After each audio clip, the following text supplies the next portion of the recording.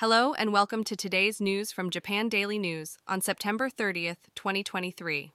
In today's news, Tokyo University is hosting an exhibition showcasing the physical characteristics and daily life of people from the Jomon period to the Edo period based on skeletal remains.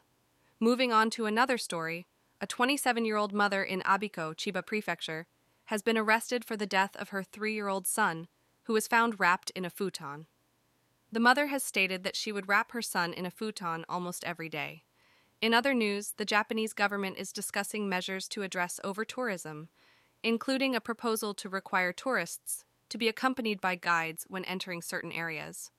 Additionally, the Japan Meteorological Agency is urging caution as unstable atmospheric conditions are expected in western and northern Japan, with the possibility of thunderstorms, gusts of wind, and heavy rain.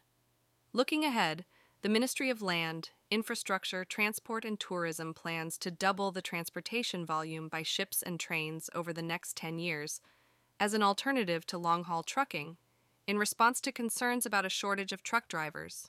Shifting gears, the government is finalizing preparations to request the dissolution of the former Unification Church in court.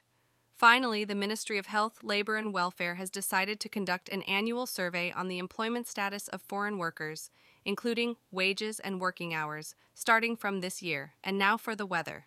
Today in Tokyo, the weather will be partly cloudy with a high of 27 degrees C and a low of 26 degrees C. There is a chance of patchy rain throughout the day. And that's all for today's news. Thanks for listening to Japan Daily News.